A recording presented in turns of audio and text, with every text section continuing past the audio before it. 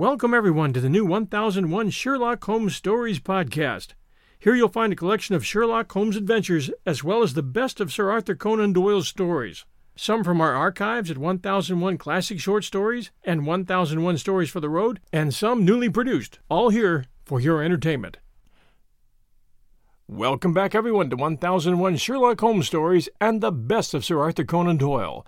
This is your host, John Hagedorn. Today, a true Sherlock Holmes adventure, The Disappearance of Lady Frances Carfax. And now our story. "But why Turkish?"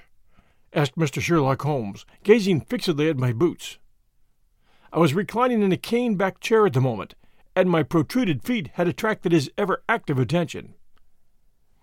"English," I answered in some surprise. "I got them at Latimer's, in Oxford Street." Holmes smiled with an expression of weary patience. "The bath," he said. "The bath. Why the relaxing and expensive Turkish rather than the invigorating homemade article?" "Because for the last few days I've been feeling rheumatic and old. A Turkish bath is what we call an alternative in medicine, a fresh starting point, a cleanser of the system. And by the way, Holmes," I added, "I have no doubt the connection between my boots and a Turkish bath is a perfectly self-evident one to a logical mind, and yet I should be obliged to you if you would indicate it." "The train of reasoning is not very obscure, Watson," said Holmes, with a mischievous twinkle. "It belongs to the same elementary class of deduction which I should illustrate if I were to ask you who shared your cab in your drive this morning."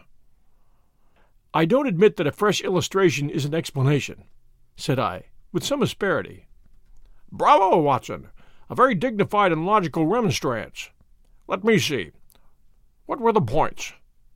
Take the last one first, the cab. You observe that you have some splashes on the left sleeve and shoulder of your coat.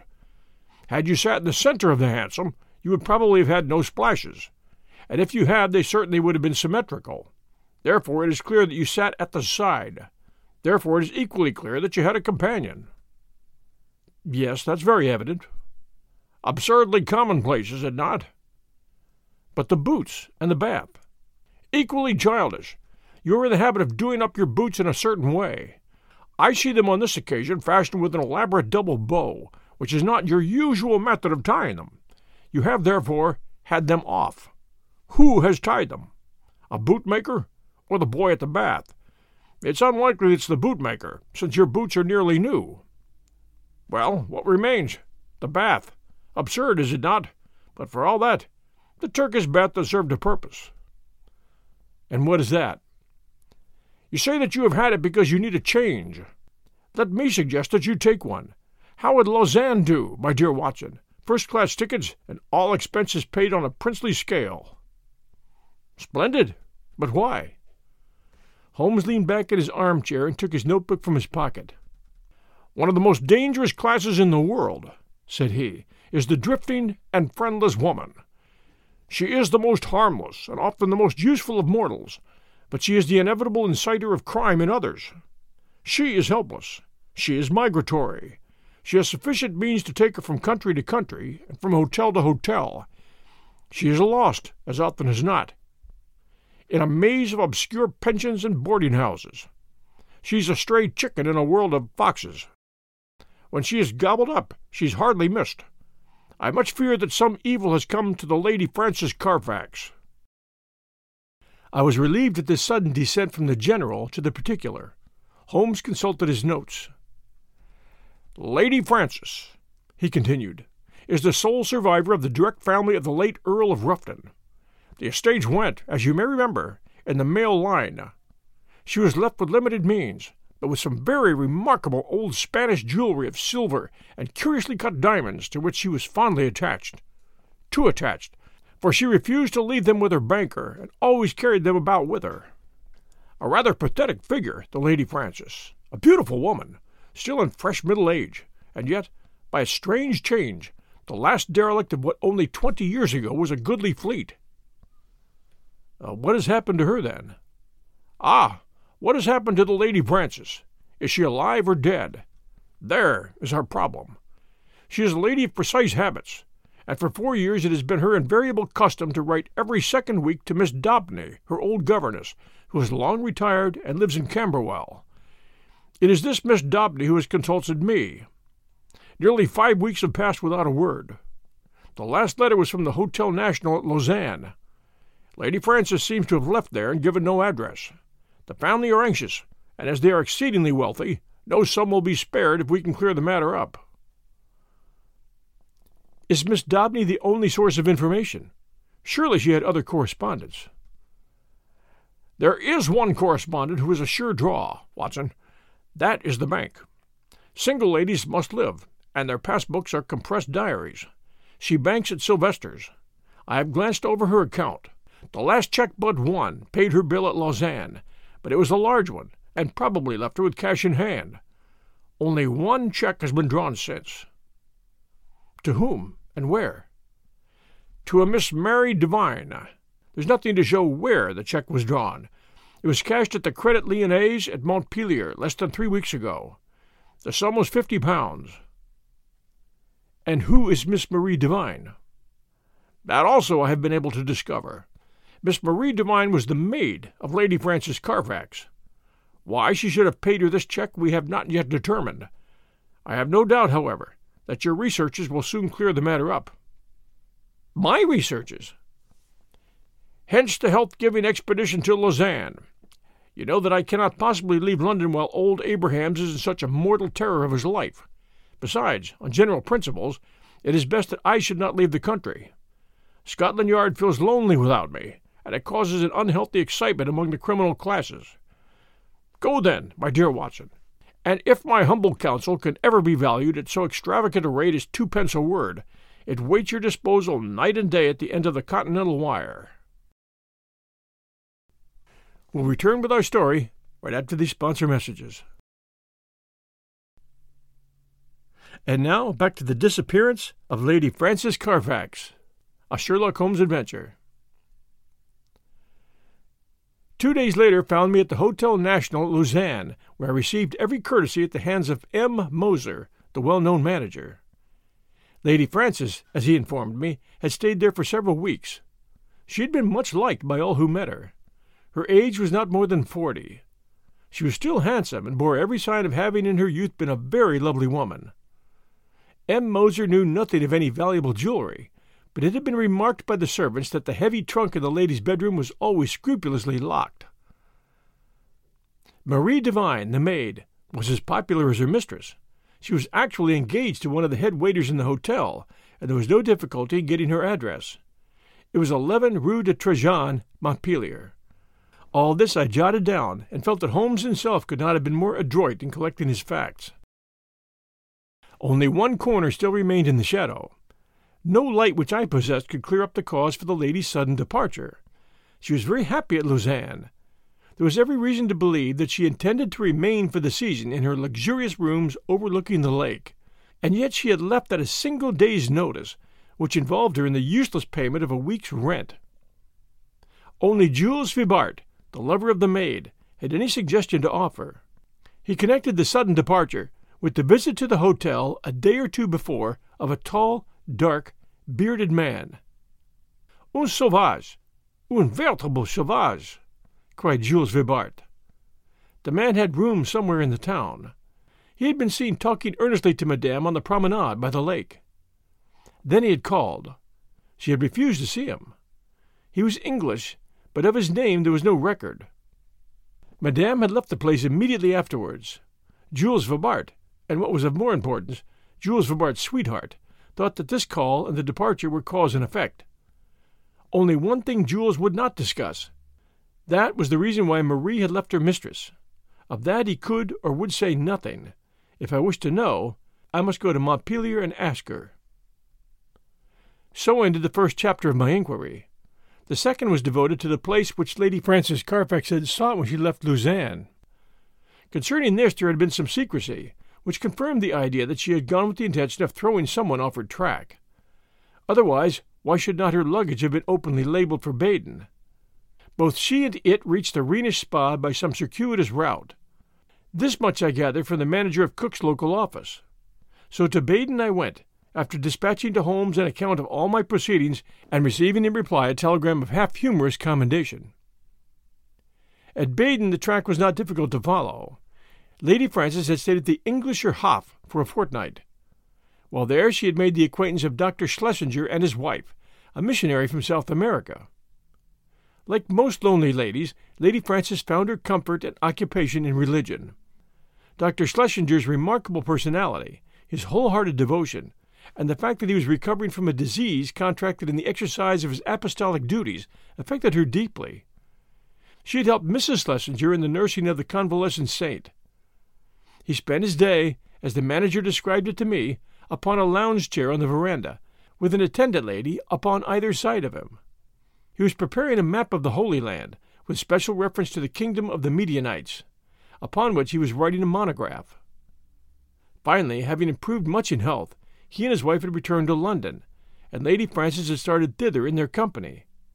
This was just 3 weeks before, and the manager had heard nothing since. As to the maid, Marie, she had gone off some days beforehand in floods of tears, after informing the other maids that she was leaving service forever. Dr. Schlesinger had paid the bill of the whole party before his departure. "By the way," said the landlord in conclusion, "you are not the only friend of Lady Frances Carfax who was inquiring after her just now. Only a week or so ago we had a man here upon the same errand." "Did he give a name?" I asked. "None, but he was an Englishman, though of an unusual type." "A savage?" said I, linking my facts after the fashion of my illustrious friend. "Exactly. That describes him very well. He is a bulky, bearded, sunburned fellow who looks as if he would be more at home in a farmer's inn than in a fashionable hotel. A hard, fierce man, I should think, and one whom I should be sorry to offend." Already the mystery began to define itself, as figures grow clearer with the lifting of a fog. Here was this good and pious lady pursued from place to place by a sinister and unrelenting figure. She feared him, or she would not have fled from Lausanne. He had still followed. Sooner or later he would overtake her. Had he already overtaken her? Was that the secret of her continued silence? Could the good people who were her companions not screen her from his violence or his blackmail? What horrible purpose, what deep design lay behind this long pursuit? There was the problem which I had to solve. To Holmes I wrote showing how rapidly and surely I had got down to the roots of the matter. In reply I had a telegram asking for a description of Dr. Schlesinger's left ear. Holmes's ideas of humor are strange and occasionally offensive, so I took no notice of his ill-timed jest. Indeed, I had already reached Montpelier in my pursuit of the maid, Marie, before his message came. I had no difficulty in finding the ex-servant and in learning all that she could tell me. She was a devoted creature, who had only left her mistress because she was sure that she was in good hands, and because her own approaching marriage made a separation inevitable in any case. Her mistress had, as she confessed with distress, shown some irritability of temper towards her during their stay in Baden, and had even questioned her once as if she had suspicions of her honesty, and this had made the parting easier than it otherwise would have been. Lady Frances had given her £50 as a wedding present. Like me, Marie viewed with deep distrust the stranger who had driven her mistress from Lausanne. With her own eyes she had seen him seize the lady's wrist with great violence on the public promenade by the lake. He was a fierce and terrible man.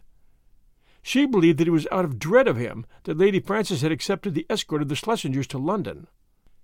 She had never spoken to Marie about it, but many little signs had convinced the maid that her mistress lived in a state of continual nervous apprehension.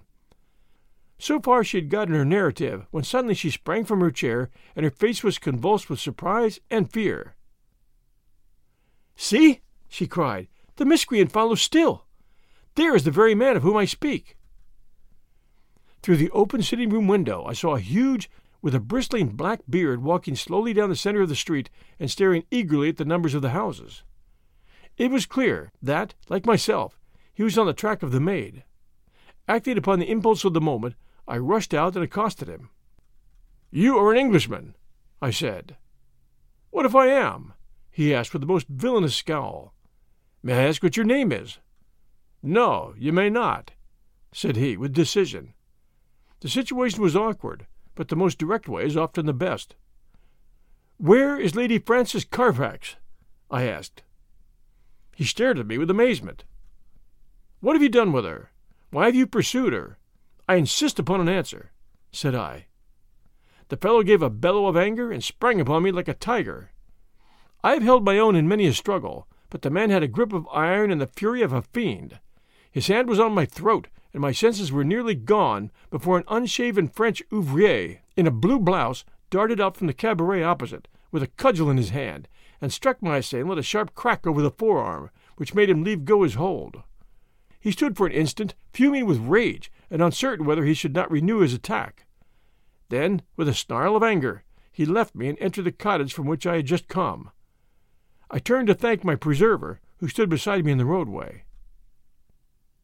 "Well, Watson," said he, "a very pretty hash you've made of it. I rather think you'd better come back with me to London by the night express." An hour afterwards, Sherlock Holmes, in his usual garb and style, was seated in my private room at the hotel. His explanation of his sudden and opportune appearance was simplicity itself, for, finding that he could get away from London, he determined to head me off at the next obvious point of my travels. In the disguise of a working man, he had sat in the cabaret waiting for my appearance. "And a singularly consistent investigation you have made, my dear Watson," said he. "I cannot at the moment recall any possible blunder which you have omitted. The total effect of your proceeding has been to give the alarm everywhere, and yet to discover nothing." "Perhaps you would have done no better," I answered bitterly. "There is no perhaps about it. I have done better. Here is the Honorable Philip Green, who is a fellow lodger with you in this hotel, and we may find him the starting point for a most successful investigation." A card had come up on the salver, and was followed by the same bearded ruffian who had attacked me in the street. He started when he saw me. "What's this, Mr. Holmes?" he asked. "I had your note, and I've come. But what has this man to do with the matter?" "This is my old friend and associate, Dr. Watson, who is helping in this affair." The stranger held out a huge sunburned hand with a few words of apology. "I hope I didn't harm you. When you accused me of hurting her, I lost my grip of myself. Indeed, I'm not responsible in these days. My nerves are like live wires. But this situation is beyond me. What I want to know, in the first place, Mr. Holmes, is how in the world you came to hear of my existence at all." "I'm in touch with Miss Daubeny, Lady Frances's governess." "Old Susan Daubeny with the mob cap. I remember her well." "And she remembers you. It was in the days before you found it better to go to South Africa." "Ah, I see you know my whole story. I need hide nothing from you. I swear to you, Mr. Holmes, that there never was in this world a man who loved a woman with more whole-hearted love than I had for Frances. I was a wild youngster, I know, not worse than others of my class, though, but her mind was pure snow. She could not bear a shadow of coarseness. So when she came to hear of things that I had done, she would have no more to say to me. And yet she loved me. That is the wonder of it. Loved me well enough to remain single all her sainted days just for my sake alone. When the years had passed and I had made my money at Barberton, I thought perhaps I could seek her out and soften her. I had heard that she was still unmarried. I found her at Lausanne and tried all I knew.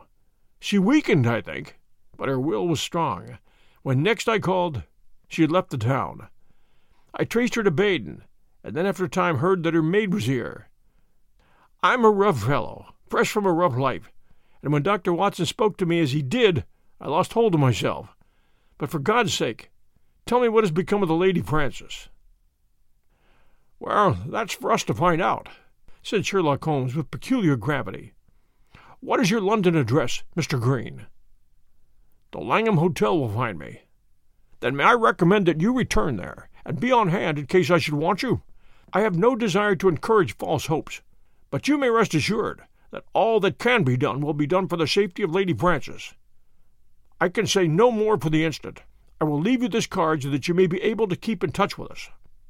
Now, Watson, if you will pack your bag, I will cable to Mrs. Hudson to make one of her best efforts for 2 hungry travelers at 7:30 tomorrow."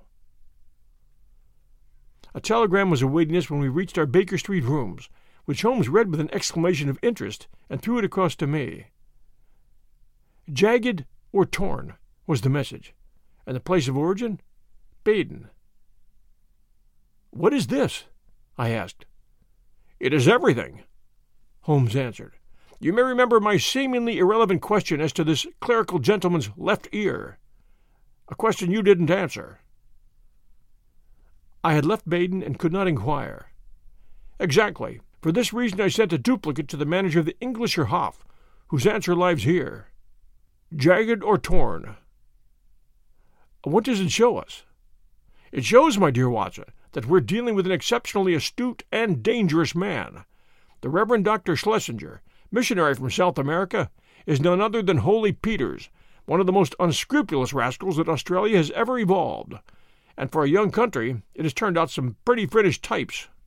His particular specialty is the beguiling of lonely ladies by playing upon their religious feelings, and his so-called wife, an Englishwoman named Fraser, is a worthy helpmate. The nature of his tactics suggested his identity to me, and this physical peculiarity, he was badly bitten in a saloon fight in Adelaide in '89, confirmed my suspicion. This poor lady's in the hands of a most infernal couple, who will stick at nothing. That she is already dead is a very likely supposition. If not, she is undoubtedly in some sort of confinement and unable to write to Miss Daubeny or her other friends. It's always possible that she never reached London, or that she has passed through it, but the former is improbable.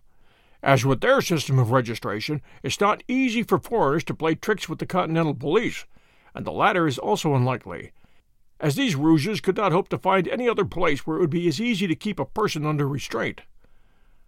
All my instincts tell me that she is in London, but as we have at present no possible means of telling where, we can only take the obvious steps, eat our dinner, and possess our souls in patience.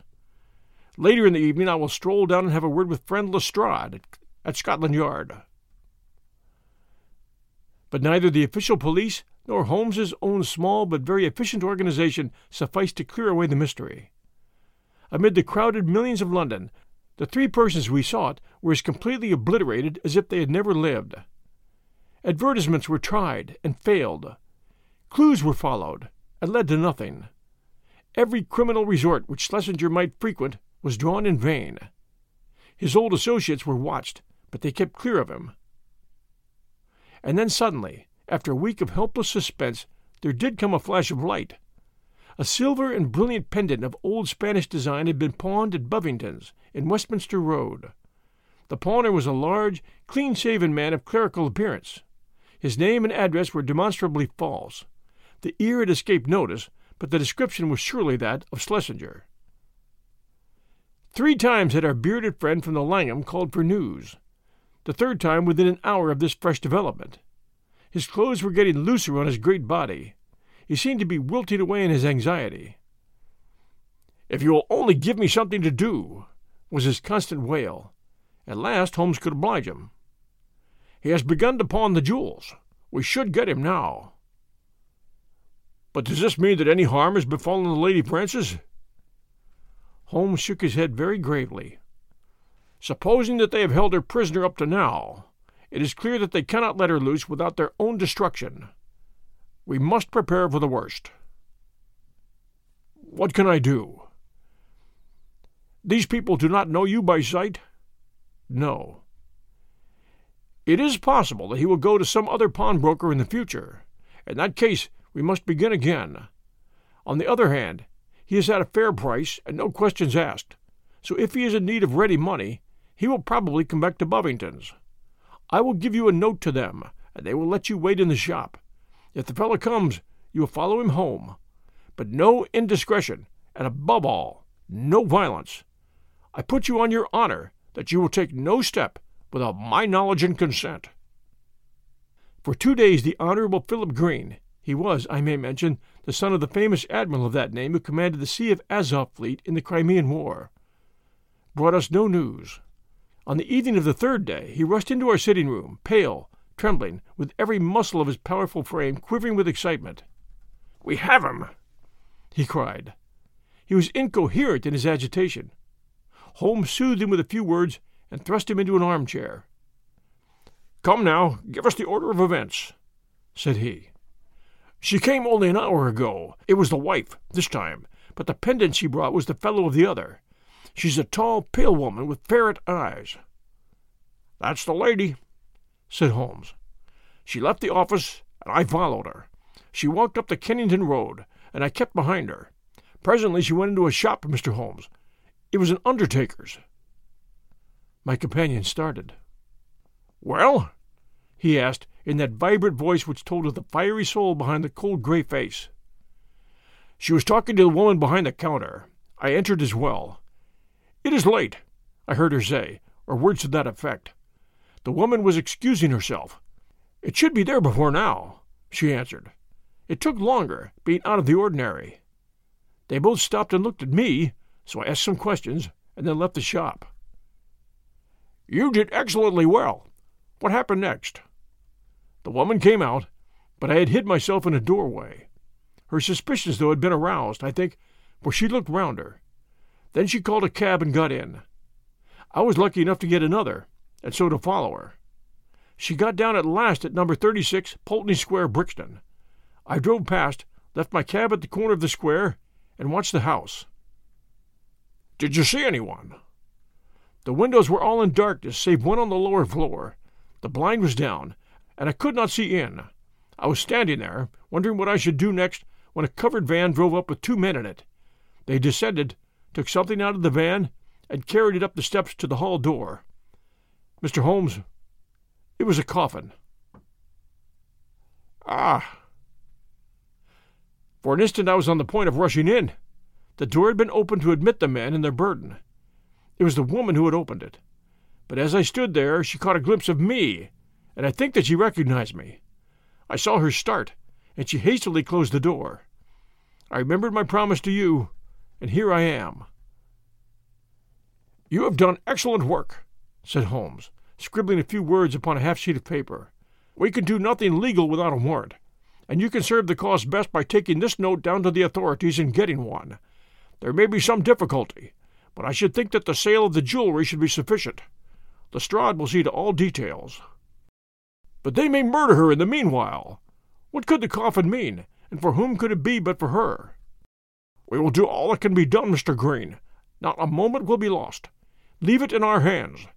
Now, Watson," he added, as our client hurried away, "he will set the regular forces on the move. We are, as usual, the irregulars, and we must take our own line of action. The situation strikes me as so desperate that the most extreme measures are justified. Not a moment is to be lost in getting to Pulteney Square." "Let us try to reconstruct the situation," said he, as we drove swiftly past the Houses of Parliament and over Westminster Bridge. "These villains have coaxed this unhappy lady to London, after first alienating her from her faithful maid. If she has written any letters, they've been intercepted. Through some confederate they've engaged a furnished house. Once inside it, they've made her a prisoner, and they've become possessed of the valuable jewelry, which has been their object from the first. Already they've begun to sell part of it, which seems safe enough to them, since they have no reason to think that anyone is interested in the lady's fate. When she is released she will, of course, denounce them. Therefore, she must not be released. But they can't keep her under lock and key forever, so murder is their only solution." "That seems very clear," I said. "Now we will take another line of reasoning. When you follow 2 separate chains of thought, Watson, you will find some point of intersection which should approximate to the truth. We will start now, not from the lady, but from the coffin, and argue backward. That incident proves, I fear, beyond all doubt, that the lady is dead. It points also to an orthodox burial with a proper accompaniment of medical certificate and official sanction. Had the lady been obviously murdered, they would have buried her in a hole in the back garden. But here all is open and regular. And what does that mean? Surely they have done her to death in some way which has deceived the doctor and simulated a natural end. Poisoning, perhaps. And yet how strange that they should ever let a doctor approach her unless he were a confederate, which is hardly a credible proposition. Could they have forged a medical certificate? Dangerous, Watson, very dangerous. No, I hardly see them doing that. Pull up, cabby. This is evidently the undertaker's, for we have just passed the pawnbroker's. Would you go in, Watson? Your appearance inspires confidence. Ask what hour the Pulteney Square funeral takes place tomorrow. The woman in the shop answered me without hesitation that it was to be at 8 o'clock in the morning. "You see, Watson, no mystery. Everything above board. In some way the legal forms have undoubtedly been complied with, and they think that they have little to fear. Well, there's nothing for it now but a direct frontal attack. Are you armed?" "I have my stick." Well, we shall be strong enough. Thrice is he armed who hath this quarrel just. We simply can't afford to wait for the police or to keep within the four corners of the law. You can drive off, Gabby. Now, Watson, we'll just take our luck together, as we have occasionally in the past." He had rung loudly at the door of the great dark house in the center of Pulteney Square.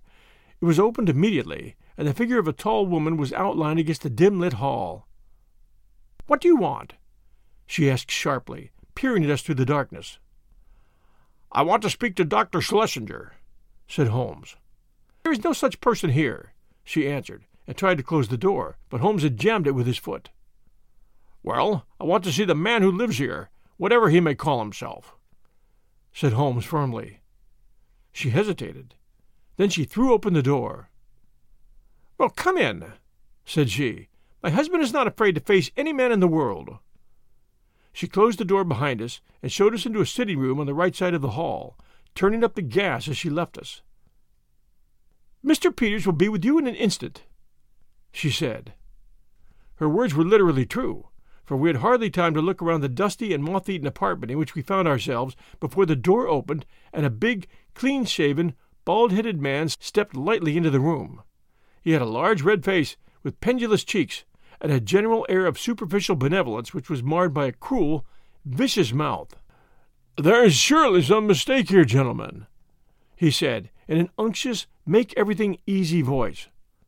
"I fancy that you have been misdirected. Possibly if you tried farther down the street?"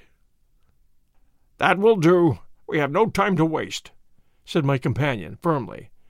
"You are Henry Peters, of Adelaide, late the Reverend Dr. Schlesinger, of Baden and South America. I am as sure of that as my own name is Sherlock Holmes." Peters, as I will now call him, started and stared hard at his formidable pursuer. "I guess your name does not frighten me, Mr. Holmes," said he, coolly. "When a man's conscience is easy, you can't rattle him. What is your business in my house?" "I want to know what you've done with Lady Frances Carfax, whom you brought away with you from Baden." "I'd be very glad if you could tell me where that lady may be," Peters answered coolly. "I've a bill against her for nearly £100, and nothing to show for it but a couple of trumpery pendants that the dealer would hardly look at. She attached herself to Mrs. Peters and me at Baden. It is a fact that I was using another name at the time, and she stuck on to us until we came to London. I paid her bill and her ticket. Once in London, she gave us the slip, and, as I say, left these out-of-date jewels to pay her bills. You find her, Mr. Holmes, and I'm your debtor." "I mean to find her," said Sherlock Holmes. "I'm going through this house till I do find her." "And where is your warrant?" Holmes half drew a revolver from his pocket. "This will have to serve till a better one comes." "Why, you're a common burglar." "So you might describe me," said Holmes, cheerfully. "My companion is also a dangerous ruffian, and together we are going through your house." Our opponent opened the door. "Fetch a policeman, Annie," said he. There was a whisk of feminine skirts down the passage, and the hall door was opened and shut.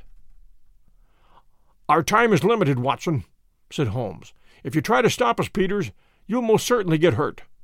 Where is that coffin which was brought into your house?" "What do you want with a coffin? It's in use. There's a body in it." "I must see the body." "Not with my consent." "Then without it." With a quick movement, Holmes pushed the fellow to one side and passed into the hall. A door half open stood immediately before us. We entered. It was the dining room. On the table, under a half-lit chandelier, the coffin was lying. Holmes turned up the gas and raised the lid. Deep down in the recesses of the coffin lay an emaciated figure. The glare from the lights above beat down upon an aged and withered face. By no possible process of cruelty, starvation, or disease could this worn-out wreck be the still beautiful Lady Frances. Holmes's face showed his amazement, and also his relief. "Thank God," he muttered. "It's someone else." "Ah, you've blundered badly for once, Mr. Sherlock Holmes," said Peters, who had followed us into the room.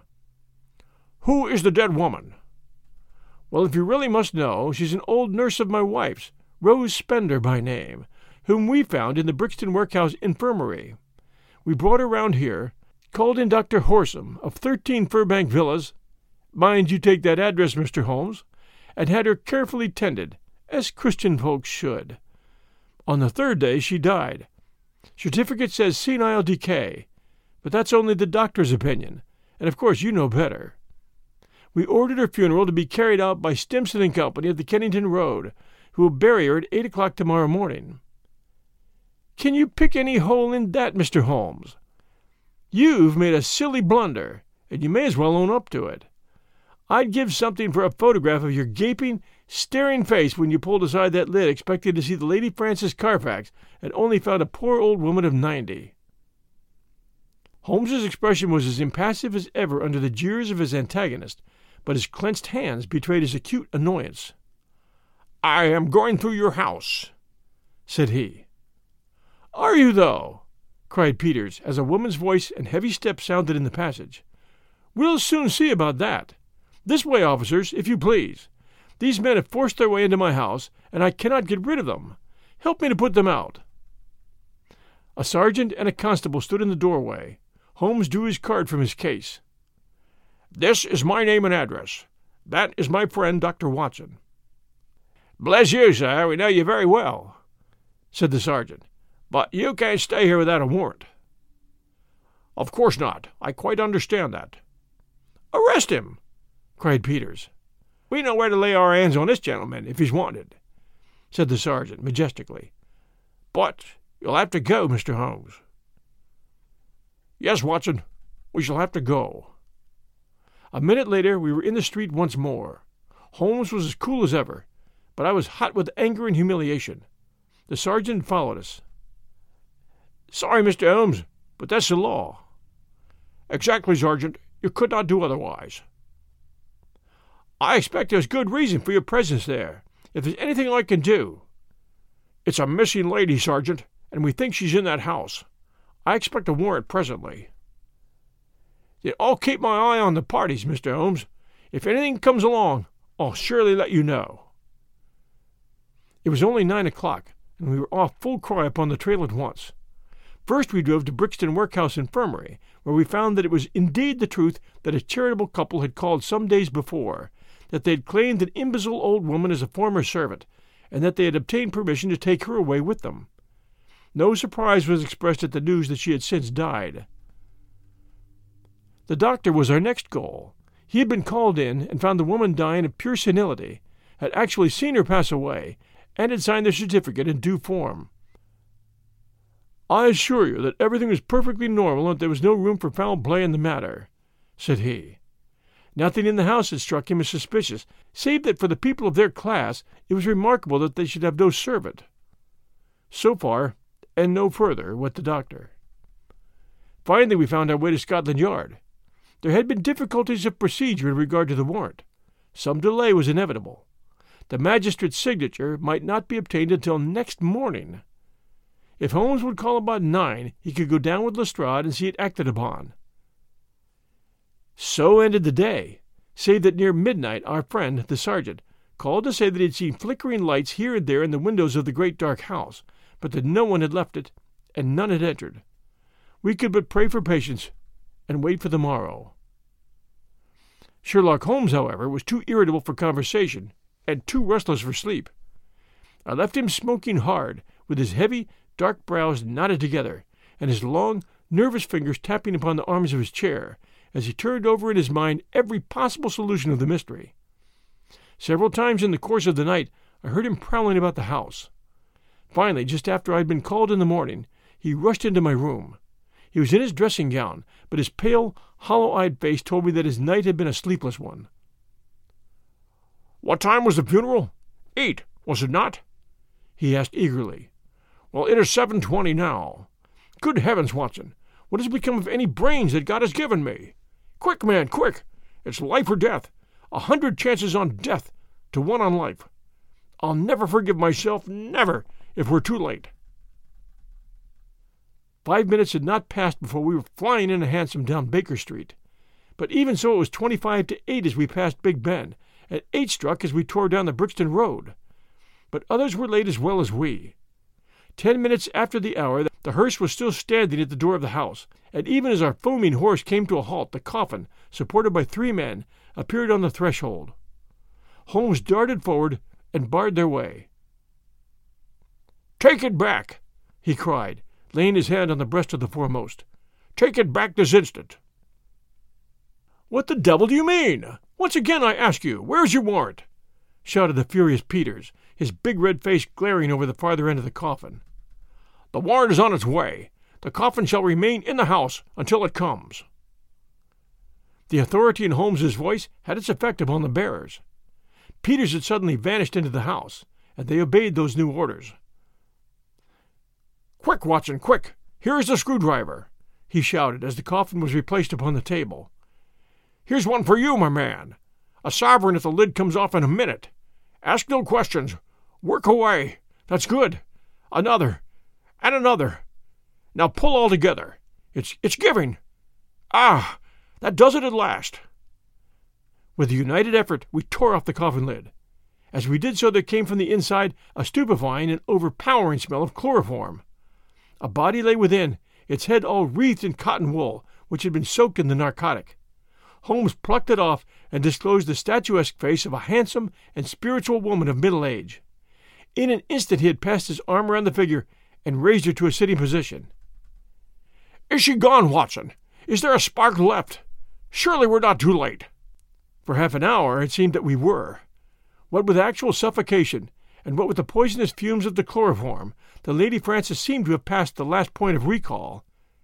And then, at last, with artificial respiration, with injected ether, and with every device that science could suggest, some flutter of life, some quiver of the eyelids, some dimming of a mirror, spoke of the slowly returning life.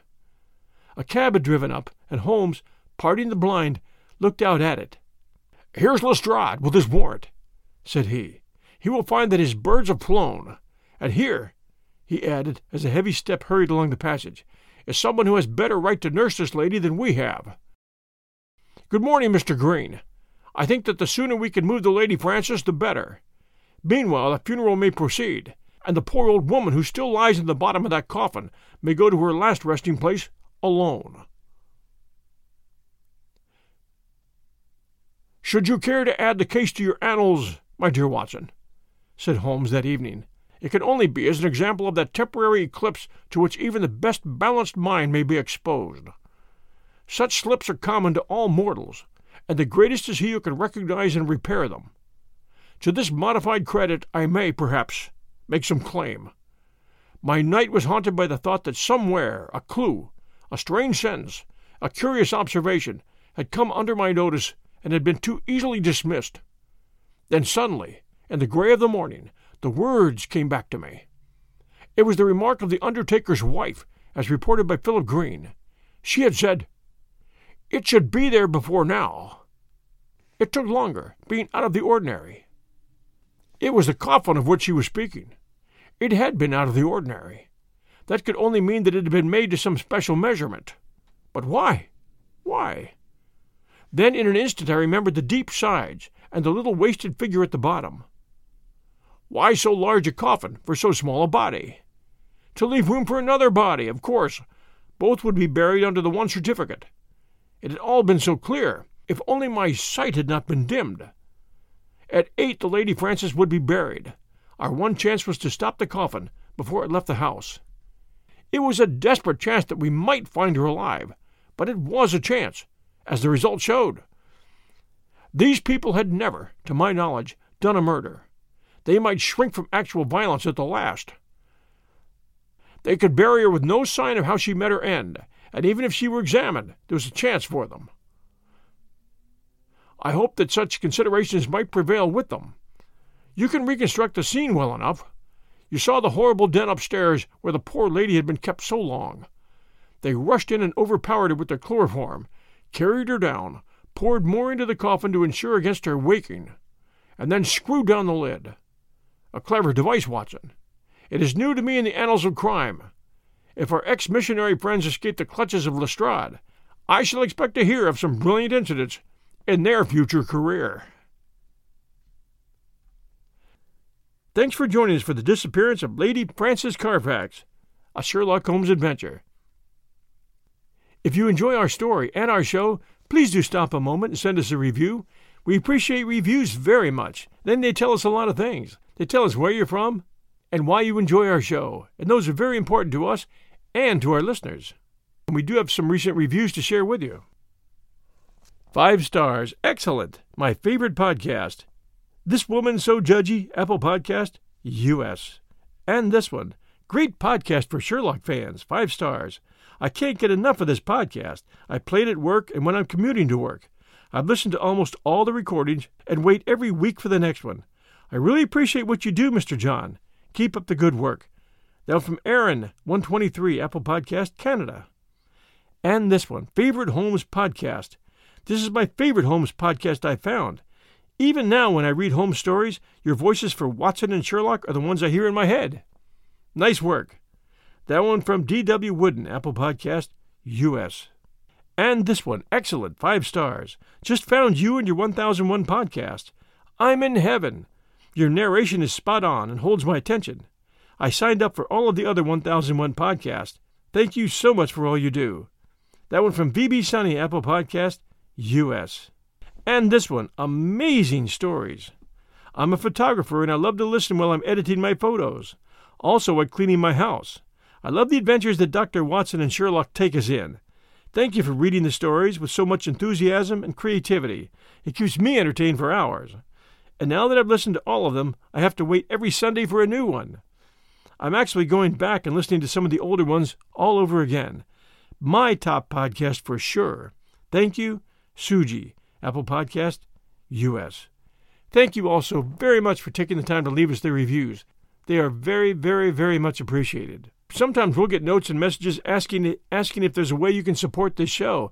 And there is. At patreon.com. That's Patreon. Patreon.com/1001 Stories Network. And for about the price of a blended cup of coffee every month, you can support our 1001 network shows. And at the same time, we have a little over 300 ad-free episodes there for you to enjoy from all of our shows. It gives you a nice mix and lets you kind of sample our episodes from different shows. That's patreon.com/1001 Stories Network. Give it a try. We appreciate our Patreon supporters very, very much. We also appreciate your sharing our show with others, letting other people know about the shows you enjoy here. We'll be back next Sunday night at 6 p.m. Eastern Time. Until then, everyone, stay safe, and we'll be back soon.